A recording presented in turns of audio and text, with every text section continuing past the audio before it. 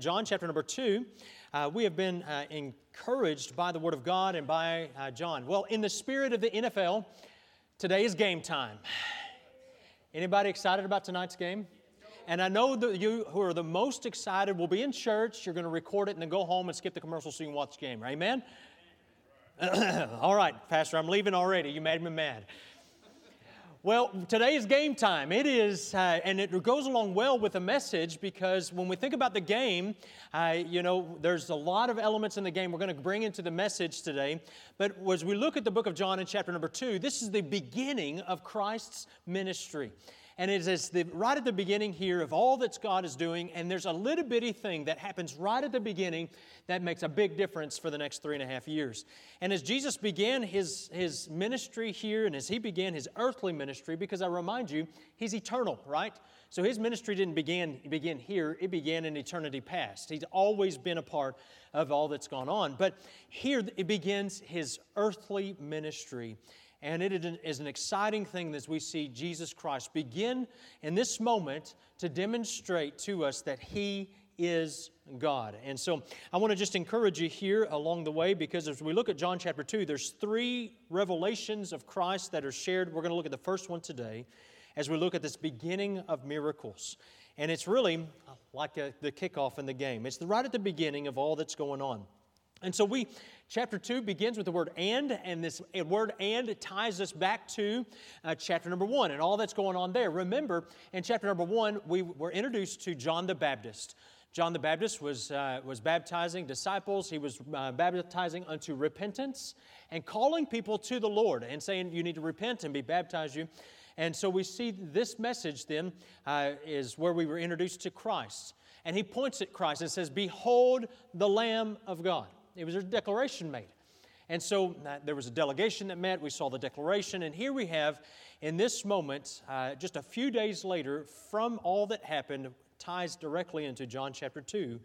And we're going to read verses 1 through 11. But before we do, let me just point at something here real quick. On this map here, you'll see that where we started with last week was in right here near the Jordan River. And so as we journey with Jesus together, what we're seeing is that He's begun His ministry at the baptism here at Bethany beyond Jordan. And so we see that this is a place where John was doing some baptizing. And so as we see here then, and today we're going to pick up the journey with Christ in Cana. And so this is where we're going to be located today, just to the north and to the east of where He would have been before. And so it would have taken a couple of days to walk and to get there to Cana. And so where we're picking up now is at a wedding feast and at this opportunity. And so let's jump into the narrative in John chapter 2 and verse number 1. And we're going to read these 11 verses together from the Word of God together. It says, "In the third day there was a marriage in Cana of Galilee, and the mother of Jesus was there. And both Jesus was called and His disciples to the marriage. And when they wanted wine, the mother of Jesus saith unto Him, They have no wine. And Jesus saith unto her, Woman, what have I to do with thee? Mine hour is not yet come. And His mother saith unto the servants, Whatsoever He saith unto you, do it. And there were set there 6 water pots of stone, after the manner of the purifying of the Jews, containing 2 or 3 firkins apiece. And Jesus saith unto them, Fill the water pots with water. And they filled them up to the brim. And He saith unto them, Draw out now, and bear unto the governor of the feast. And they bare it. And when the ruler of the feast had tasted the water that was made wine, and knew not whence it was, but the servants which drew the water knew, the governor of the feast called to the bridegroom, and saith unto him, Every man at the beginning doth set forth good wine, and when men have well drunk, then that which is worse. But thou hast kept the good wine until now. Now this beginning of miracles did Jesus in Cana of Galilee, and manifested forth His glory, and His disciples believed on Him." Let's have a word of prayer together, shall we? So, Father, we come before You, and we thank You for this beginning of miracles, a series of signs, Lord, that John has showed us, that our faith might be strengthened, and, Lord, we might courageously endeavor to follow You. God, what a joyful time and opportunity it is to be able to just jump into this place and see that Jesus is the answer. Lord, to every problem, every sin, Lord, He brings with Him victory. And to that we pause today and give You thanks for all that You've done. And pray now, Lord, as we just turn our hearts to You, that You would remove distractions and help us, Lord, to be able to hear from heaven. And that, Lord, as Your Spirit so moves in our hearts, God, that we would also be led and be willing to follow. In Jesus' name, amen. As we look here in the text today, we just find Jesus at a joyful time. It's a time of jubilation, a time of excitement, and you know, this is a moment where there's a lot of good things happening. And you know, truly, I remember back in my wedding and all of the joyful things that happened nearly 20 years ago, and I remember one thing, and that's Kristen. That's all I can remember. I can't remember a lot of who was there, except for my mom, who was on the front row crying. I remember that. She had tears running down, and I remember that moment. But you know, I just remember the bride as she came down the walkway there, and I remember the excitement, the jubilation. It was just a great festivity for all of our family and friends. You know, I'm thankful for this moment, too, in Scripture that God's recorded. Because as we look at John chapter number 2, this is a small thing that happens, but it had a big impact. It was just a little moment where God produced a miracle, but this little moment was something that built the faith of the disciples. And I want you to see that in your life, oftentimes God works like that. And He allows us to see little miracles in the moment that sometimes we may not even recognize as miracles as such, but later down the line, we look back and say, wow, look what God has done. And if God is faithful there, He'll be faithful here. You see, because I know personally in my life, I have seen God do tremendous things. What the casual observer would look at and say, well, that's just a little thing.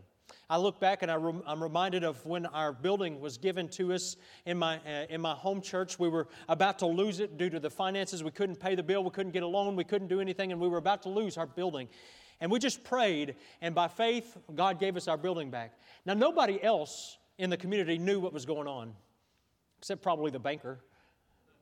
But our church knew, and it was little to the rest of the community, but it was huge to us. Or maybe later down the road in my life when God allowed me to see my mom and dad who were on the verge of divorce come back together and find reconciliation and healing in their marriage. You know, those little things to the casual observer, they'd see those things and they say, man, this is no big deal. I mean, anybody can see the marriage restored, but I'm telling you, as a little boy, as a young man, small in his faith, these were big things in my life. And so many times in our life, as we look back, we can look back in confidence, see God working. And God worked here, and God worked here, and God worked here. And as God reminds us of those incredible moments in our life, it builds our faith so that as we look forward in the future, we know that He will be there as well. As Jesus had previously been with John, now He is here at the wedding. And so if you will, this is a kickoff. You know what I mean? The NFL game is about to begin. All the preliminaries are over. The teams are lined up on the field. You've got your kickoff team. You've got your receiving team. And these guys, these special teams are on the field, and they're excited about this moment. And everyone is waiting for the moment when the toe of the kicker hits the football. You know what I mean? Peyton plays some football. Do you play special teams? Do you play receiving? Kickoff, okay, you play a receiver, all right. So here he is on the receiving team, and they're excited. Where's that ball going to go? And everyone's looking, everyone's watching. They're anticipating this very moment. And the coin toss is over. The band has played their thing. The anthem has been sung. All of these great things have happened. And now the game is underway. As soon as that toe hits the ball, it soars through the air, and the game is afoot, as Dr. Watson would say. And if we look at all of this, this is where we are in the life of Jesus and in His ministry. It all begins right here. And this is a joyful event, a great place for Him to begin as He begins to demonstrate that He is God. Jewish tradition demonstrates a couple of things that we're going to learn about from this marriage of Cana. There was this event that happened was not a 20-minute and done ceremony, but instead something that had been building over time. And this was the culmination of months of anticipation, of months of betrothal. And this was finally, the groom had finished the preparations for the house, had the preparations for all that was happening. And now they rejoice together. The community and the family and the friends are drawn together in this joyful feast. They go from the feast and they go down to the groom's home. And I tell you, it's a joyful celebration for all those who were involved. And Jewish tradition requires required that virgins were married on a Wednesday. Widows would have been married on a Thursday. And so Jesus here, we recognize that this was the Wednesday following all that had happened before, 3 days later. In John chapter 2, in verse 1 it says, and, tying it to the previous chapter, the third day, there was a marriage in Cana of Galilee. And so we see that there's 3 days had passed, and Jesus was invited to come. Now, I love to be able to go and to be able to spend time with people. Good fellowship is a lot of fun. I'm just reminded in verse number 2, it says, both Jesus was called and his disciples. And so these 7 gathered together and began to go toward this wedding. And as they gathered there at Cana, family and friends were probably there. We know his mother was there, and they're patting each other on the back and giving hugs. Remember those days? And they just were able to celebrate together. But he was just invited to watch. He says, come be a spectator. Come enjoy. Come celebrate with us. I've never been to an NFL game. I'm sure many of you have here today. But I've been to a lot of high school games. And over the years, as I go to the high school games, from playing in band as a high schooler to as a youth pastor, watching these games and these kids on the field, it was just always a lot of fun being as a spectator. You know, you're in the game. Now, it's a little easier to watch from home, a lot cheaper. But when you go be a spectator, and you're in this stadium with these thousands of people around you, and they're on their feet, and they're hollering, and they're yelling, and I'm grateful. I noticed I was checking people for Gatorade on the way in. No one brought any to dump on me today, so I'm thankful. Gene Wiltshire, who was in our first service, threatened to throw Gatorade on me this morning, just in light of the NFL game today. But I just reminded, as a spectator, we get excited and we get wrapped up into the game, and we're like, man, what an exciting thing. Our team made a touchdown, and we joyfully cry out, and we hoot and we holler, and we play all kinds of instruments will sound. You know, John the Baptist had baptized Jesus, and there wasn't many people there. Jesus began his ministry, and there wasn't many people there. But this ministry had a lasting impact. I think about Christ's ministry, if you will. He was a person who was involved in the life of people. John the Baptist, while like a recluse, was kind of hidden out in the wilderness. You know what I mean? He was just kind of hidden away. Here was Jesus Christ invited to the social gatherings and in the temple teaching, and he was found in other social events. And as a matter of fact, he was so involved with people and the lost that he would be accused of being a sinner. He says in Luke chapter 15 and verses 1 and 2, it says, then drew near unto him all the publicans and sinners for to hear him. And the Pharisees and the scribes murmured, saying, this man receiveth sinners and eateth with them. Listen, the elite, the religious of their days, they were looking at him saying, listen, obviously he's a sinner if he's going to gather with them. This week we were able to catch up with one of our missionaries, and we were able to share some of the trials that he's been through over the last few months, and he was able to share with me the report on the field, and I just was encouraged by all that God was doing in his life and his family life and in his ministry. And as we chatted with him a little bit this week, he was telling me about a situation that had happened in his life, specifically to one of his children. And as he shared with me, he just shared how God worked so miraculously in one of his children's life. And his child was in a low point in their life, and as they found themselves in the bar running from the Lord, God put in their path a group of Christian ladies who chose to go into that bar to find ladies like her and witness to her. And God used this unique ministry to lead her to the gospel, and she was gloriously saved, and her life was changed forever. It reminded me so much of the ministry of our Lord, who went into the normal circumstances of life and went into these highways and the byways and the hedges, and He compelled them to come in. He was the one who was willing to leave the glories of heaven and come to this earth. He was the one that was willing to be counted with sinners so that He might save some. He said, I'm come to seek and to save the lost. That was what Jesus' calling was in His life. And as He entered into this normal, everyday experience, His presence sanctified that whole place. I'm thankful for those young couples who want to make Christ a part of their family. I'm thankful for those young couples that want to make Christ a part of even their ceremony. Man, I'm thankful for like young couples. Just recently, I was thinking of Jacob and Kinsey and that precious ceremony we got to enjoy this summer together as this young couple came and exchanged their vows before us and the Lord. And as we gathered as a church family, I just remember thinking, Lord, they have intentionally made this all about You in the whole marriage ceremony. They're not the only one. They're just the most recent one that came to mind. And we've had other couples that have done the same thing. And they said, listen, we want Christ to be in the center of our ceremony. We want Christ to be the center of our life. We want Christ in the center of all this because when Christ comes into a normal circumstance, He makes it something very precious. And so Christ was at this wedding. His 6 disciples that had already chosen to follow Him.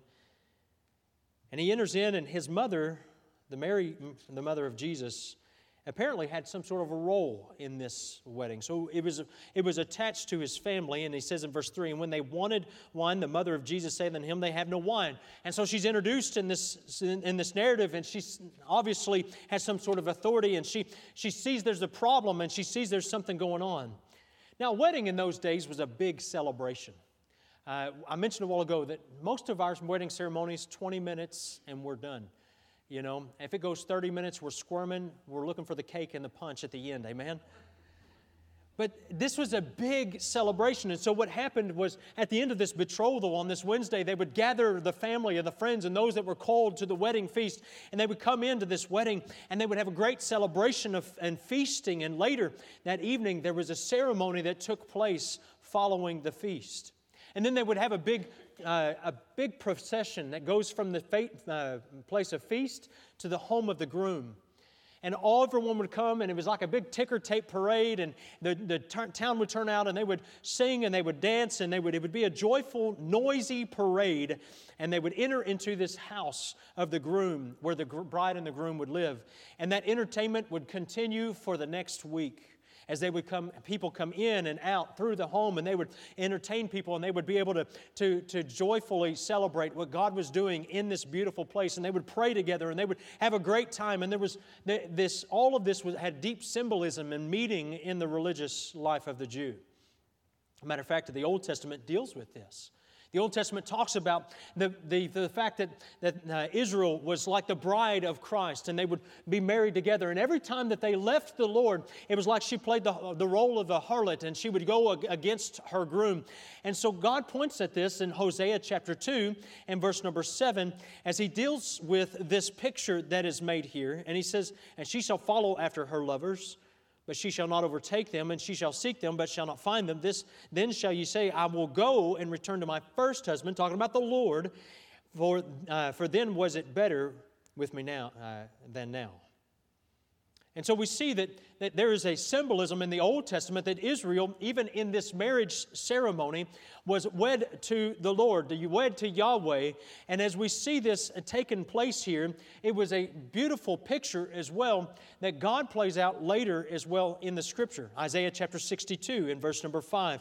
There is a messianic passage here that deals with this. It says, for as a young man marrieth a virgin, so shall thy son marry thee, and as the bridegroom rejoiceth over the bride, so shall thy God rejoice over thee. And so this is a picture of what is even yet to come today. In Ephesians chapter 5, we see the picture of the bride of Christ, which is the church today. And the local independent church, as we look forward, we recognize that God is going to one day wed us to our groom. In Revelation chapter 19, He speaks of that marriage. And this is yet future tense. He says in verse number 7, let us be glad and rejoice and give honor to Him, for the marriage of the Lamb is come, and His wife hath made herself ready. What a joyful day that will be.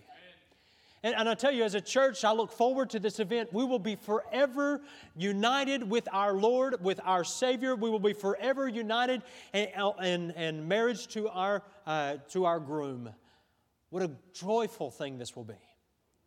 And it's so poignant that the beginning of Christ's ministry begins with a marriage. And as we look forward in that future tense, there will also be a marriage where all those who have called upon the name of the Lord Jesus Christ in repentance for salvation will also be joined to Christ in that moment. And it will be a forever done thing. What a wonderful thing it will be. And Christ enters this marriage. He enters as the groom, and He invites you to be His bride. There will be no divorce, no sorrow. It will be perfect. But in John chapter 2, there was a little bit of a fumble. You know what happens with a fumble, right? Everyone in the crowd goes, oh. The receiver's embarrassed. The quarterback, if he dropped the ball, was embarrassed. Maybe it's the center. I played center and I dropped the ball. I'm going to tell you straight up, I was awful. But I just, when you think about that, those guys on the field, if that ball is fumbled and it's and it's a live ball on the field, everyone is scrambling for that ball. And they're doing everything they can to jump on that ball and be the first one to tackle it. And they're just excited about that. And everyone's attention's turned to that dog pile in the middle of the field. Who has the ball, right? One of our favorite parts about football is seeing people get hurt. Don't lie, you know it's true. Shirley, amen. Oh, man. I remember when Alabama hurt Colt McCoy. I'll never forget that. But you know, in this moment, at this wedding, there was a fumble that had happened. In verse number 3, Jesus comes to him, or Jesus was standing there in the wedding, and his mother came to him and said, they don't have any wine. Now, this is a pretty embarrassing moment, because this was a sacred duty for the family of the bridegroom to provide ample refreshments for all that were in attendance. And so she comes to him and says, listen, I have a problem. Well, he's just there. What's he supposed to do? I'm going to take a little break on that thought, so chew on it just for a minute. But let me just deal with an issue that comes up in John chapter 2 very quickly. And we could spend a lot more time dealing with this and expounding the Scriptures, but I just want to touch on it briefly. You can look in your Bibles to Proverbs chapter 23. We'll be in there in just a moment. And I want you to look at this in your Bible with me. It will be on the screen. But if you have your Bible, turn those pages and just look at this with me just a moment.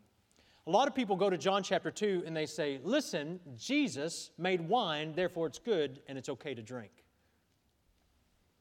You know, I believe that we have a misunderstanding of the situation of what had happened. You see, the word wine is a word that is used for both grape juice, a non-alcoholic beverage, as well as the alcoholic beverage in the Scriptures. And so what we find here is the way to discern which God is referring to is by looking at the context of the conversation and what is happening in that situation. And so we're going to go to Proverbs chapter 23, where we have a very plain teaching regarding alcoholic beverages and those things. And so I just want to just share these things with you and from the Scriptures. And I want to ask you to set aside all prejudices and just listen to the Word of God and let Him teach you this morning and be willing to say, okay, God, this is an area that I want to just follow you in. And so Proverbs 23 and verse 29. It says, who hath woe? Who hath sorrow? Who hath contentions? Who hath babbling? Who hath wounds without cause? Who hath redness of eyes? They that tarry long at the wine. They that go to seek mixed wine. Look not upon the wine when it is red, when it giveth its color in the cup, when it moveth itself aright. At the last it biteth like a serpent and stingeth like an adder. Now, let me just go back here and share with you a couple of truths out of this. Think about the effects of an alcoholic beverage, if you will, on me, with me for just a moment. First off, we know that it affects us, right? Amen? And we see that it creates some problems in our life. And he says, who hath woe? And he deals with those sorrows, because it creates drastic mood swings in people. Who hath contentions? It causes some people to become angry. Who hath babblings? It causes some people to lose their mind and do really foolish things and say some very foolish things. Who hath wounds without cause? Because obviously, as we think about the effects of alcohol, it causes us to maybe lose our ability to balance. He says, who hath redness of eyes? It shows itself even in the pupils. He says, they that tarry long at the wine. Now, grape juice doesn't do this to us, so we know that in the context here, he's dealing with an alcoholic beverage in this. And so he says, they that go to seek mixed wine, and then he defines it even further in the next verse. Look not upon the wine when it is red, when it giveth its color in the cup, when it moveth itself aright. That's a fermentation that has happened here in this drink. And he says, listen, he says, don't even look upon it at this point. So when we go to John chapter 2, and we're trying to discern what is God talking about here, he doesn't define and say, don't look, it doesn't define in this context exactly whether he made alcoholic or non-alcoholic. So that's the question. Then people say, listen, he could have made anything. He made wine. Of course it's good to drink. And let me just say, if God says in Proverbs chapter 23 that it is not even good to look at it, he wouldn't have created alcoholic beverage in John chapter 2. And so as we look at this in John chapter 2, we cannot with clear conscience come to this and say God has validated a use of alcohol where God has not validated it. Because in Proverbs chapter 23, other places we can spend a lot of time dealing with this, and that's not the intention of this, but I did want to touch on that this morning. Because as a church, I believe that God has called us to be separate. God has called us to come out from among them and be ye separate, saith the Lord, but so that the world may know that we are His. Let your light so shine in this world that they may see your good works and glorify your Father which is in heaven. You see, that's the reality that God is calling us to. And then Ephesians 5:18, we recognize when that He says, and be not drunk with wine wherein is excess, but be filled with the Spirit. And so God is teaching us that when we're filled with the spirit of this world, that we cannot be filled with the Spirit of Christ. And so I want to encourage you, and it's not just alcohol today, though. It was the predominant drug of the day of biblical times, but we can make the same application with anything that impairs our ability to follow Christ. In Washington State, we have legalized or decriminalized all drugs. God help us. We are at an alarming rate, pushing ourselves to the brink of destruction. Listen, if you didn't grow up in a home of an alcoholic or a home of a drunkard, let me just say, you have no idea the ability that it has to destroy a life. I know Pastor Tolbert has shared many times about his own experiences. And I know if he could tell you today, he would tell you exactly what I'm sharing with you this morning. Do not subject your life or your children to that. Amen. Not only does it destroy your family, but it destroys your relationship with God, which is a bigger loss. But I'm thankful that God gives grace in the moment. I'm thankful for the grace of God. Wonderful grace of Jesus, greater than all my sin. Isn't that good? You know, grace, as a Dallas Cowboys fan, allows me to continue to be a fan. 25 years since we have been able to win a Super Bowl, and yet Dallas Cowboy fans are still as devoted as ever. That's right. I got one back there. It's still America's team, still us broken-hearted Texas. And that's all because of grace, because the reality is the numbers don't put up there's no reason you should be a fan in the last 25 years. Let me just say, though, that when we look at this story, we see the grace of God displayed so incredibly. It was the mother of Jesus who looks to Jesus Christ. And she says in her desperation and her anxiety and all the problems that she was facing, she looks around her and she sees her son, this son that she knew more than anybody else. Listen, she knew Christ. Christ hadn't revealed Himself to the world. John the Baptist, just a few days before, several miles away, had said, "Behold the Lamb of God." There was not Twitter to be able to get 3 million likes and shares and all of these things. And it was just the word of mouth. It was just the testimony of others that proclaimed the gospel. And here he was at this marriage supper, and he was there at this feast, and he was just in the corner, maybe talking with people and saying, "How's your day? How's your family?" And he was visiting, and he was just being there and being sociable. And as the Savior, he was just trying, not very nondescript at that point. And she comes to him and says, "Jesus, I need you." No one else knew why she would have gone to him. No one else would have recognized him, because when we looked upon Jesus, even Isaiah 53 says that, listen, they looked upon him in whom was no form nor comeliness that we should even desire him. It wasn't like that he was someone that stood out in the crowd. He was just an everyday, ordinary looking man. But the mother of Jesus knew differently. How many mothers do we have in here? Are your kids special? Some of you say, you have no idea, Pastor. Our kids are special. And we think, I have the most wonderful kids in all of the world. At least you better think that. But the reality is that Mary really had a special child. I mean, she knew it. She knew that Jesus was above average. I mean, I don't know about you, but as a parent, sometimes I get tired of the discipline aspect of things. I remember the first time I had to discipline Asa, and I think I cried more than he did. It was just not easy.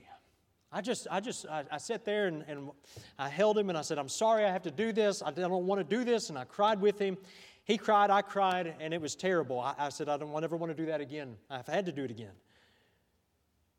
But Mary never had that experience. She never had to punish Jesus. Can you imagine that, parents? She never had to spank him. She never did any of those things. She never put him in the corner. She never did any of these things. He was perfect. Can you imagine me and James coming along behind Jesus? She said, why can't you just act like Jesus? Because I'm not Jesus. And so Mary, when she has this problem, she looks to Jesus and she says, help me. I need your help. Amongst all that was going on, amongst all that she had seen, she'd seen the angels at his birth. She'd seen the Lord conceive. She'd seen the angels even pronounce he would be there. She'd seen all of this. She knew he was the Messiah. And she was saying, listen, it's time for you to do your stuff. Stop monkeying around. You're 30 years old. Get out and get a job. That's the message of parents today, amen? Listen, but she looked in the corner and she saw Jesus. She said, help me. In her anxiety, maybe she had a Martha type of a spirit where she was busy serving, busy working, and she said, I don't know how all this is going to happen, and I don't know how we're going to find what we need. This is going to be embarrassment to us and our family. Well, we're going to be talked about for months and weeks to come. Can you believe Mary? What a lousy planner she was. She didn't have enough wine at the wedding. And she turns to the Messiah. And she says, help. Aren't you thankful that we can come to Christ in the same spirit? We can find grace in that moment of our need and say, God, help me. God, right now, in this moment, I can't do it on my own. I can't continue with my own abilities. God, I just need you more than anything else in my life. And I'm so thankful that the Lord responded in grace. Now, you look at Christ's response with me in verse 4, and Jesus saying unto her, woman. That's how we read it, don't we? Many of us read it like that. Don't lie. You're like, I don't, Pastor. I'm too spiritual for that. We read that part of the Scriptures, and when we, especially when we're having fun as a family, we're reading the Bible together, and we'll say, woman, what have I to do with thee? That wasn't his response at all. This was a term of endearment. It was a term that said, listen, I'm God. I'm infinite in my knowledge. I'm divine. You're a woman. Not just you're just woman. I'm God. He was making a distinction here. It was seen as well on the cross in John chapter 19 and verse 26. The only other time we see this use, he says, and when Jesus therefore saw his mother and the disciple, who was the apostle John here, standing by, whom he loved, he saith unto his mother, woman, behold thy son. It wasn't a hateful, derogatory sense. It was very loving and endearing to his mother. As we see this, we see his grace that is extended. He says, listen, he could have walked away and said, listen, it's not my turn, it's not my time. But Mary's faith, I'm just so encouraged. Aren't you encouraged when you see people of great faith? I love to see people who just trust the Lord. You know, times are tough, but God is good. You know, and that's where she was. As he answered her, verse 5, it says, whatsoever he saith unto you, her response was, do it. If he says, go milk the cow and give it to the governor. If he says, fill the pots, she says, fill the pot and give it to the governor. No matter what he says, she said, you do it. He says, he's now in charge of you. He is your master, if you will. And you know, I'm reminded that God is still offering that kind of grace that he demonstrated, because as he sat there in verse number 6, and there were set there 6 water pots, and he said, fill and serve. He showed grace to his mother and grace in the situation. And God, by grace, is still calling people to be saved. It says in Ephesians 2, 8 and 9, maybe you know this. If you know it, you can read it along with me. Would you read it out loud? For by grace are you saved through faith, and that not of yourselves. It is the gift of God, not of works, lest any man should boast. Listen, we read that, we know that, we've memorized that, but let me just say that it is God's grace that offers salvation today. It is not through my works or my ability or humanism or any other thing. It is only by His grace that He offers you complete and total forgiveness from your sins. And when you come to Him and say, God, I can't, and Lord, I repent, but I believe You can, and I trust that You will. Listen, that's what God does today. And He offers grace the moment you call upon Him for salvation. Now, I want to just share with you one last idea here as we come to the close of John chapter 2 in this miracle. Because glory goes to the victor, doesn't it? As the guests would arrive to the wedding, these water pots would be set out on a ledge there, and they would arrive and they would have to go through a ritual purification. Every Jew would do this. And so, much like mothers tell their kids, go wash your hands before you eat, well, it was demanded by the law that they go and wash their hands.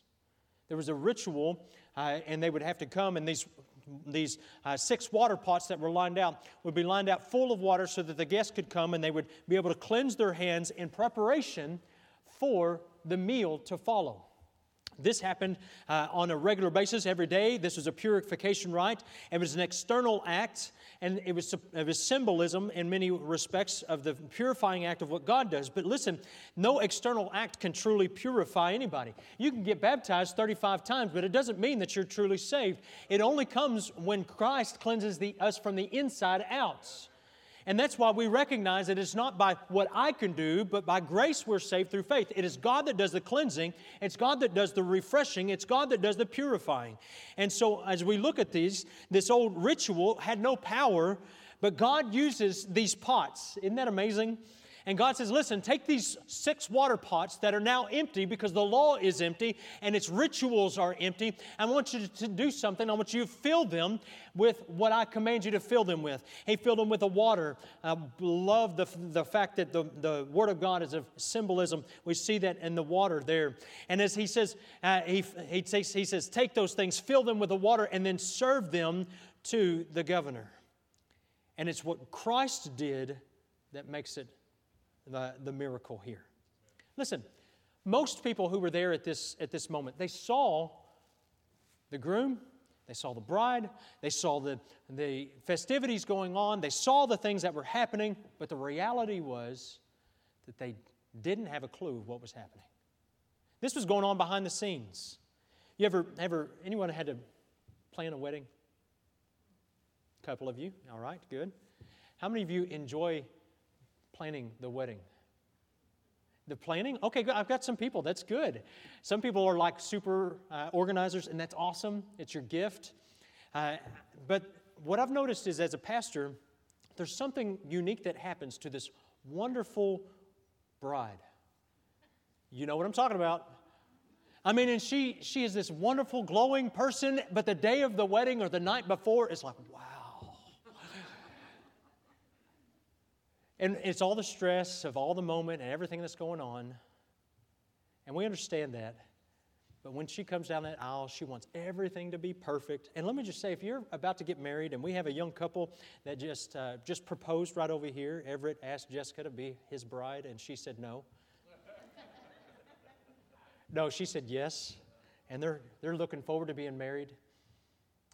And as they come, she wants everything to be perfect, and the decorations have to be right, and people have to be set in the right place, and the music has to be right, and everything has to be perfectly right. And let me just say, sometimes the devil's in the details.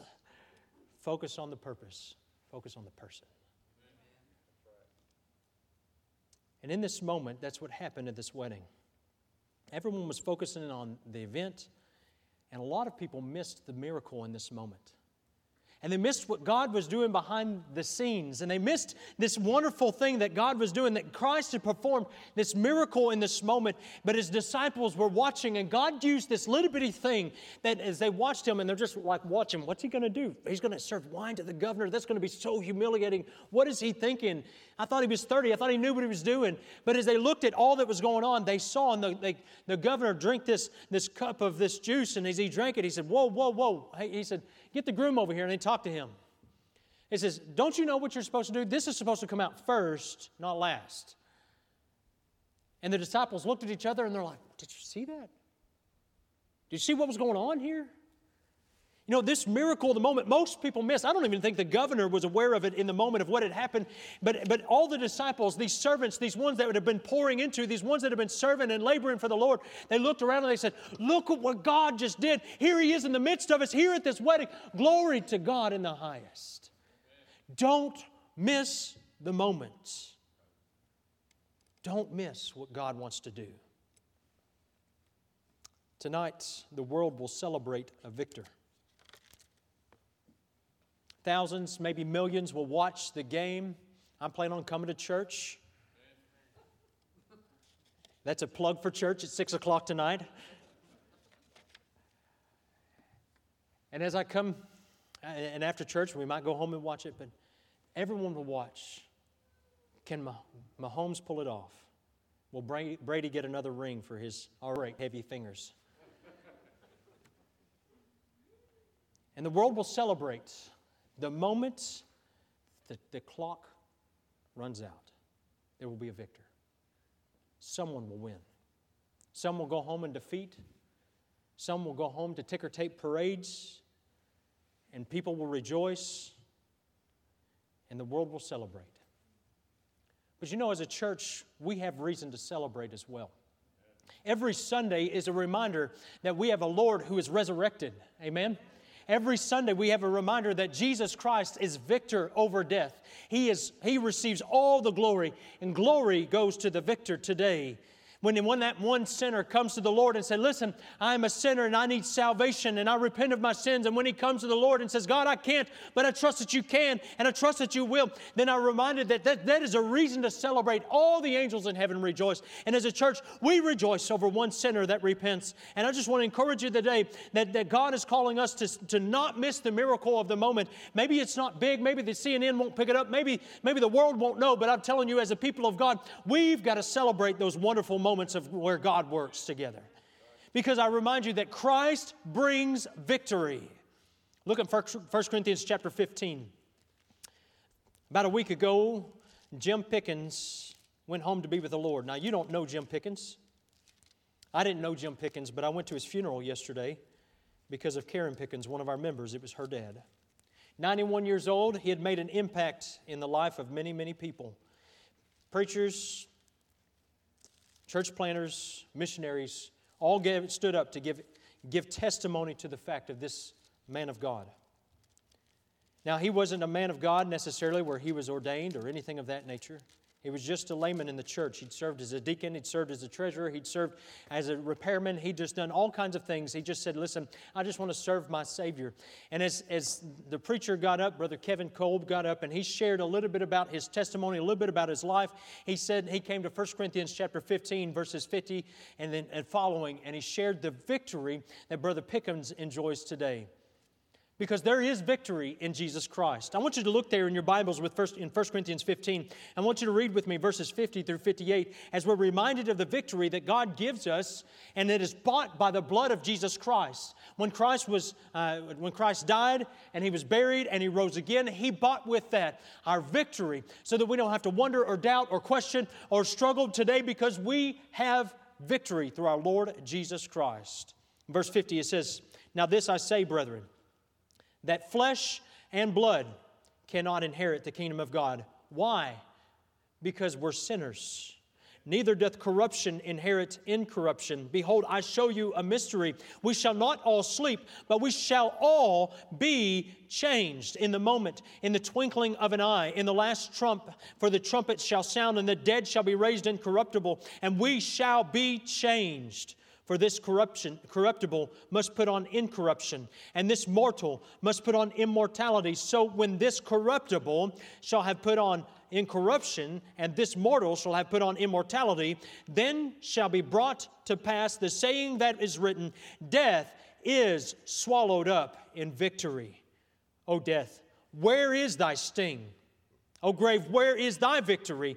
The sting of death is sin, and the strength of sin is the law. But thanks be to God, which giveth us the victory through our Lord Jesus Christ.